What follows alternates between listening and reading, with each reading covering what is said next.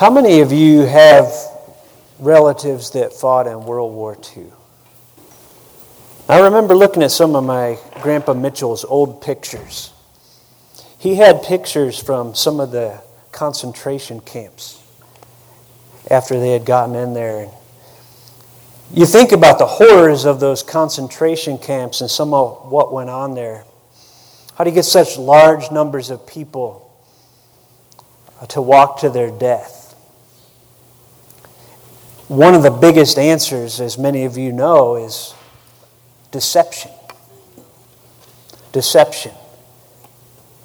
Many of those Jews and others lined up in those concentration camps walked into the gas chambers believing they were heading for showers.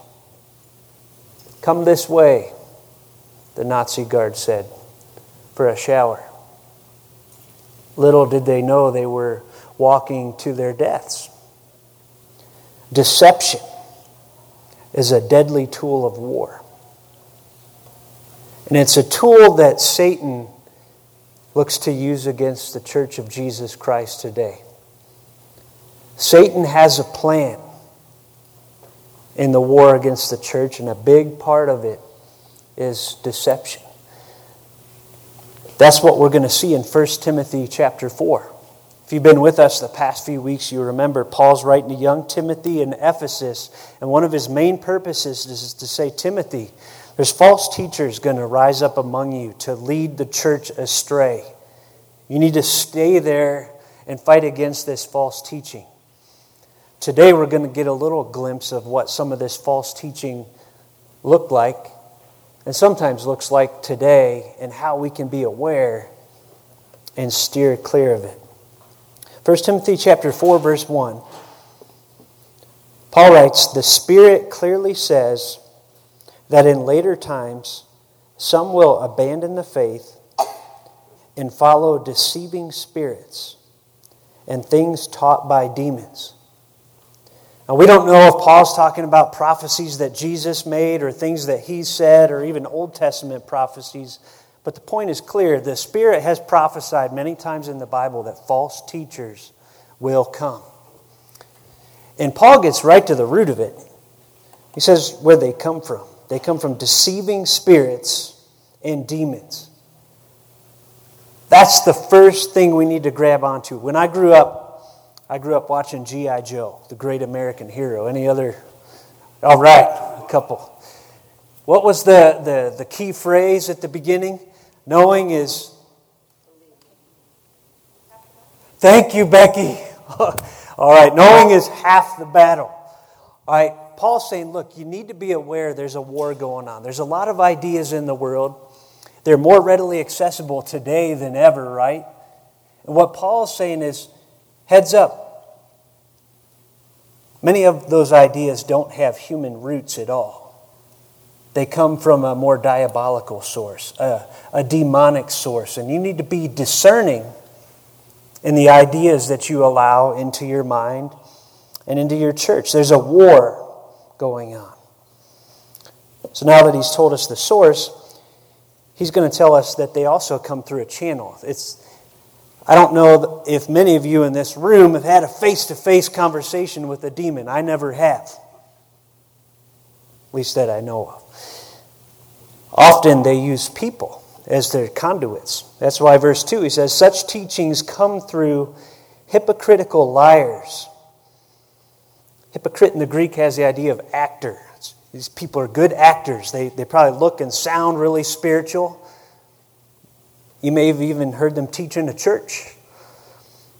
They're hypocritical liars whose consciences have been seared as with a hot iron. That phrase is interesting because it can mean a couple things. It can mean the idea of like a cattle brand. You see that a lot out here, right? A couple weeks ago, my boys wanted to dig a hole because my son Evan got a new shovel. Okay, so we went out in the field behind our neighborhood and we're digging this hole, and it was nice soft dirt after all this rain, and we got about 4 feet deep, and then a couple came walking by in the field. What are y'all up to? They looked kind of suspicious. I said, my sons just wanted to dig a hole. Oh. But we made sure to fill that hole in because, cows wander all over the place out here, right? And there's even a verse in Exodus or Leviticus that says if you dig a pit and you know it's there and somebody else's cow falls in it, you're responsible. I don't want to be responsible for anybody's cow falling in, but a lot of these cows, if you look close at them, they have a brand on them. This is their cow. They may be wandering on this field, but they belong to Farmer Jones or whoever. That's one possible meaning of this. These hypocritical liars have been branded by Satan. He has claimed them for himself and is using them for his ends. They look good, but he's working his purpose. That's one possible meaning. Another possible meaning of this phrase has more the idea of cauterized. Any medical people in here? When you cauterize something, it gets to a place where it can no longer feel, right? Numb after it's cauterized. He's saying they have violated the truth of God's word so many times in their words and their actions, they don't even feel it anymore. They may not even be aware how deceived they are themselves because they've been walking down this path of darkness. Demons teaching through hypocritical liars. Now, what are they teaching? After that lead up, you got to be like, man, what is it they're teaching? This has got to be something really out there, like really, really juicy, really raunchy. What are these people teaching? Look what he says in verse 3. It might surprise you. It might seem kind of anticlimactic after that buildup. They forbid people to marry and order them to abstain from certain foods. And after all that buildup, I mean, is there anybody kind of like, what, no seances? Like no weird religious cultic rituals out in the woods? Like no orgies, no wild raves, no drugs? Forbid people to marry and to eat certain kinds of foods. In certain groups, that actually sounds kind of holy. That actually sounds kind of super spiritual. Many scholars believe what we're dealing with here is an early form of something called Gnosticism. Have you heard of Gnosticism? It's the idea that all matter, all created matter is evil. Spirit is good, matter is evil. You may have run into some of this even in churches sometimes. It's out there. It finds its way in even to the Christian faith. But what's the problem with that? The problem is Genesis 1. Where does creation come from? Creator, God. And when He created, what did He say repeatedly? It is good. It is good. It was very good. That's why Paul goes on here and starts to explain the problem with this teaching. They forbid people to marry, order them to abstain from certain foods which God created to be received with thanksgiving by those who believe and who know the truth. He's saying, hey, God gave you these things to enjoy. They're part of His good creation. He wants you to enjoy them and thank Him for them. For everything God created is good, and nothing is to be rejected if it is received with thanksgiving, because it's consecrated by the Word of God and prayer. Now we got to be careful here, right? Because we know God's good creation can be abused, correct? Think about the gift of sex meant for marriage. It can be abused outside of marriage or in homosexual marriage or in a number of ways. You think about food, it can be abused through gluttony. So we're not saying that there's no such thing as abuse of God's good creation, but we are saying God did not make anything evil. He made everything good. And creation, when used as intended, is a good gift from Him that's meant to inspire thanksgiving and praise that goes back to Him. Enjoyment. So I thought about this morning. This doesn't often happen, but I actually wept this morning as I was wrapping up my thoughts. I've been working on this throughout the week, but as I got up this morning and started praying, God, lead me to the point. Show me your heart for your people. I began to weep at how incredibly deceptive the enemy is toward the church of God. It made me weep. Because on the surface, this sounds so spiritual. It actually, I don't know if you remember that movie a couple years back, more than a couple now, Mr. Deeds. He had a butler that said, "Sir, I fear you've underestimated the sneakiness." He had a very sneaky butler. I read this passage and I couldn't help but think, I think a lot of the church has underestimated the sneakiness of the enemy. He's so deceptive. Why was it making me weep?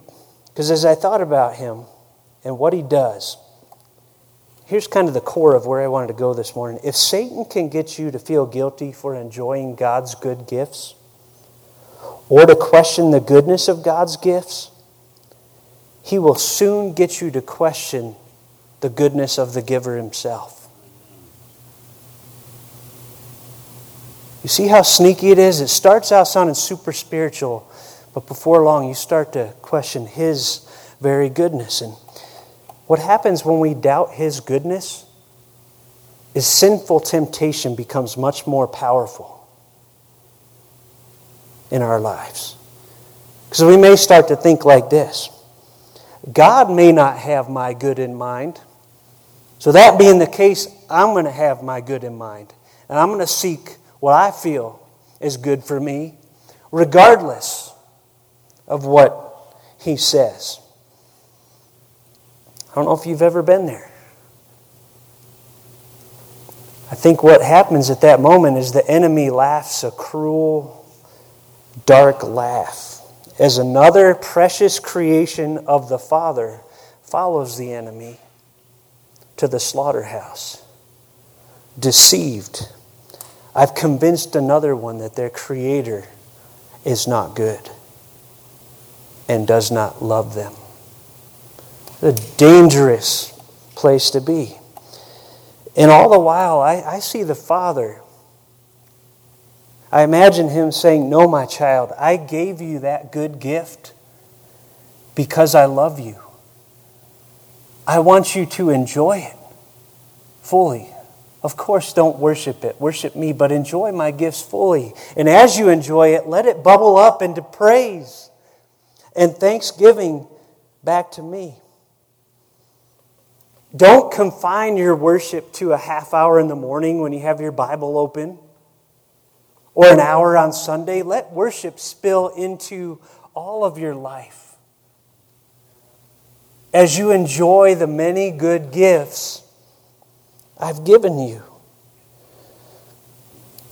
When we fail to thank God for his good gifts and enjoy them, we start to look for our own sinful paths, or sinful paths that many others are ready to lead us down.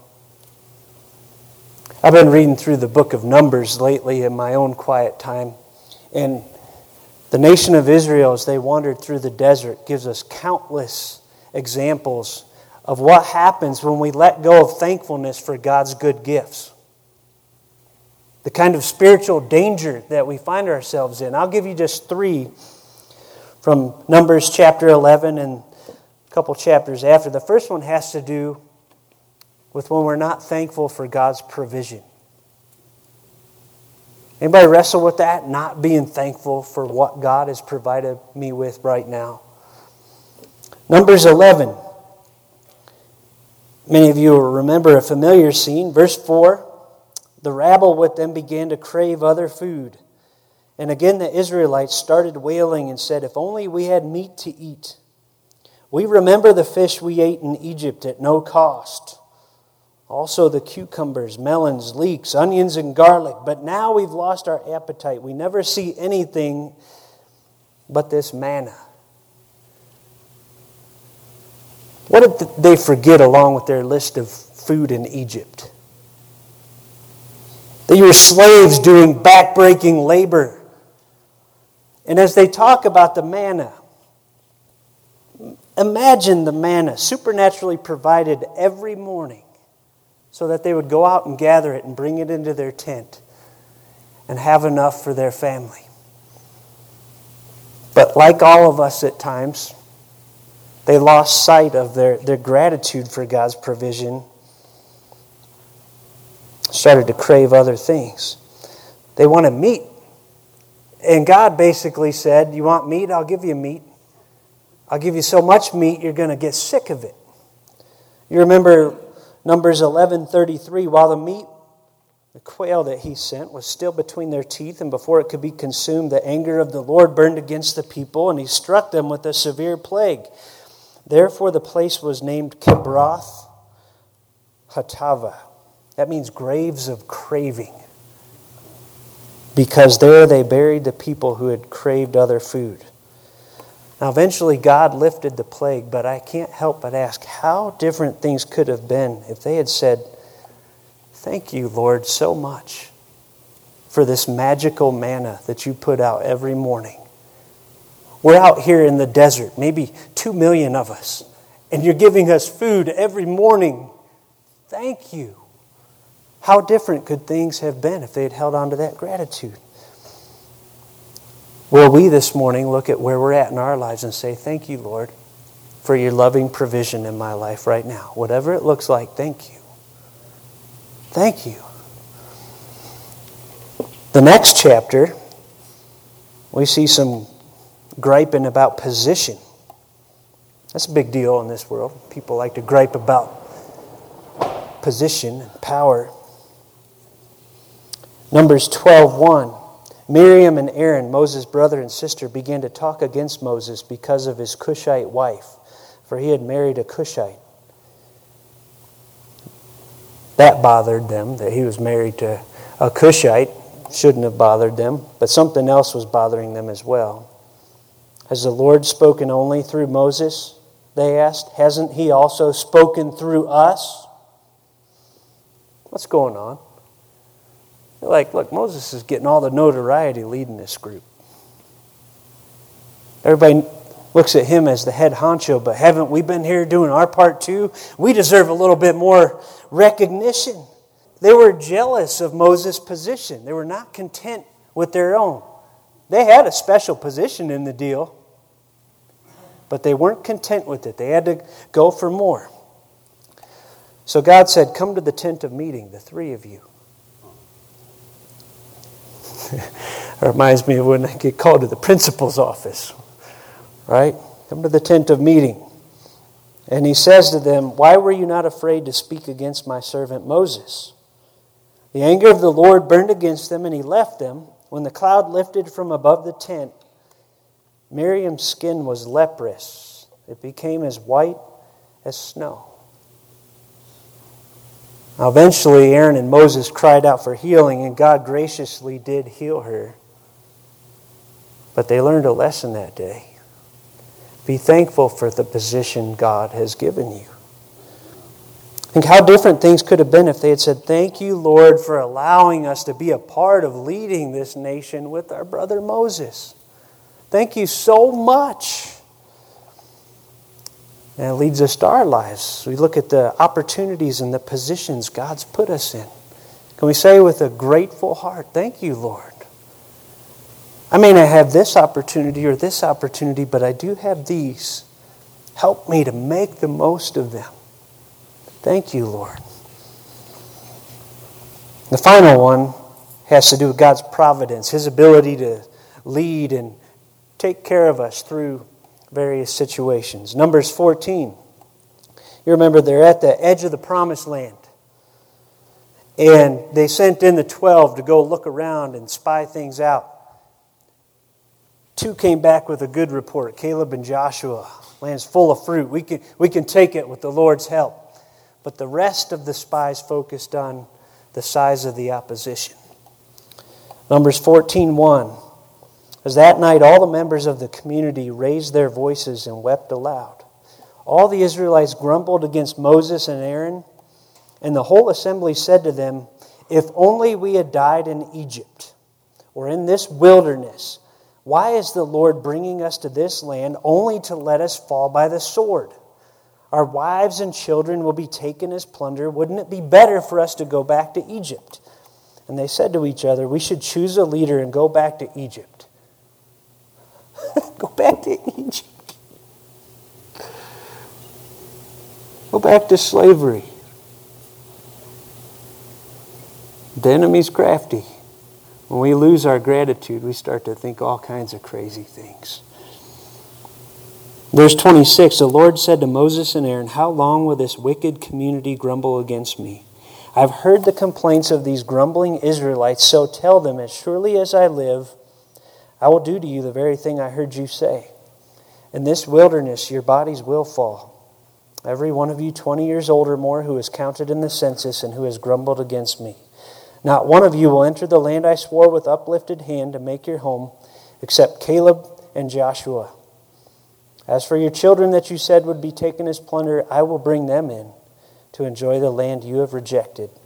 But as for you, your bodies will fall in this wilderness. And I read that and I think, how different could things have been for that generation if they had been thankful for God's provision to that point and said, He brought us here, we can trust Him to take us all the way home. How different could it have been?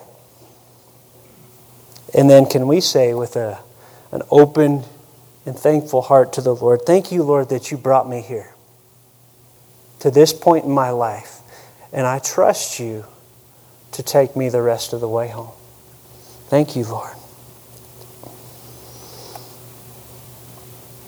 Often when we think of the Christian life, I think we focus on what we need to say no to. Don't do this, don't do that. And there's plenty of that in the Bible, right? There's plenty of don't participate in this transgression or this sin. That's an important part of the walk.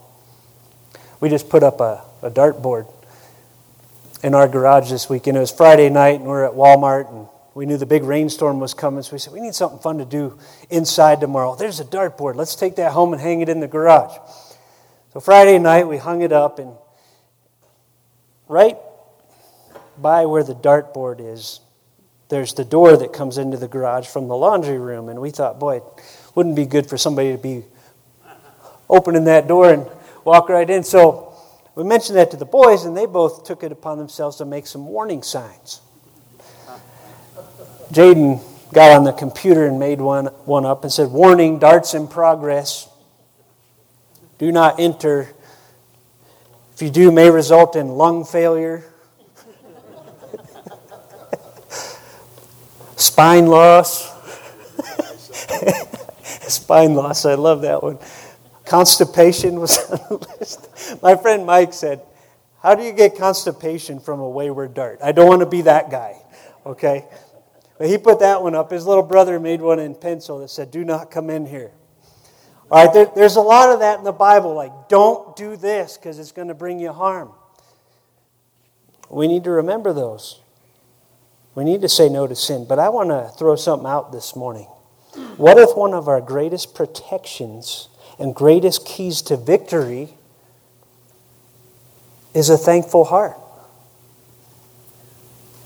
What if our greatest protections against sin is a thankful heart? A wholehearted yes and thank you, Lord, for your good gifts.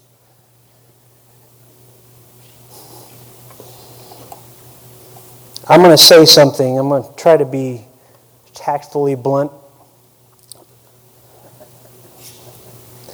Hopefully I hit the mark. Generally, when is a spouse the least likely to cheat? In the moments following intense marital bliss. Okay, tactfully blunt. You get my point? Okay. When are you least likely to turn away from God? When you're busy thanking Him for His good gifts and enjoying Him and His gifts the way He intended you to enjoy them. Right? Doesn't that make sense? Think about the following experiences.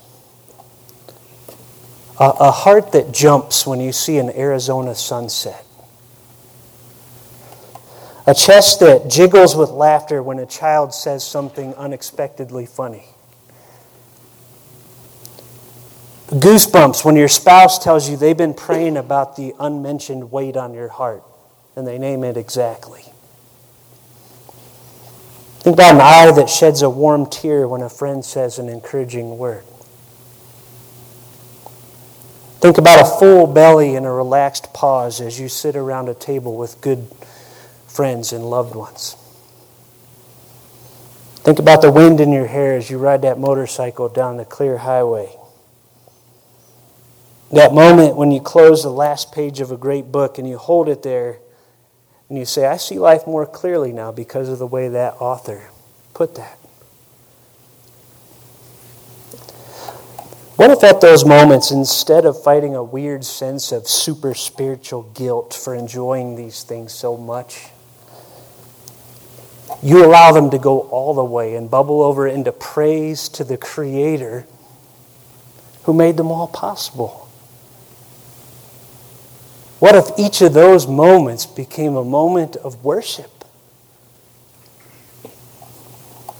1 Corinthians 10:31 says, whether you eat or drink or whatever you do, do it all for the glory of God.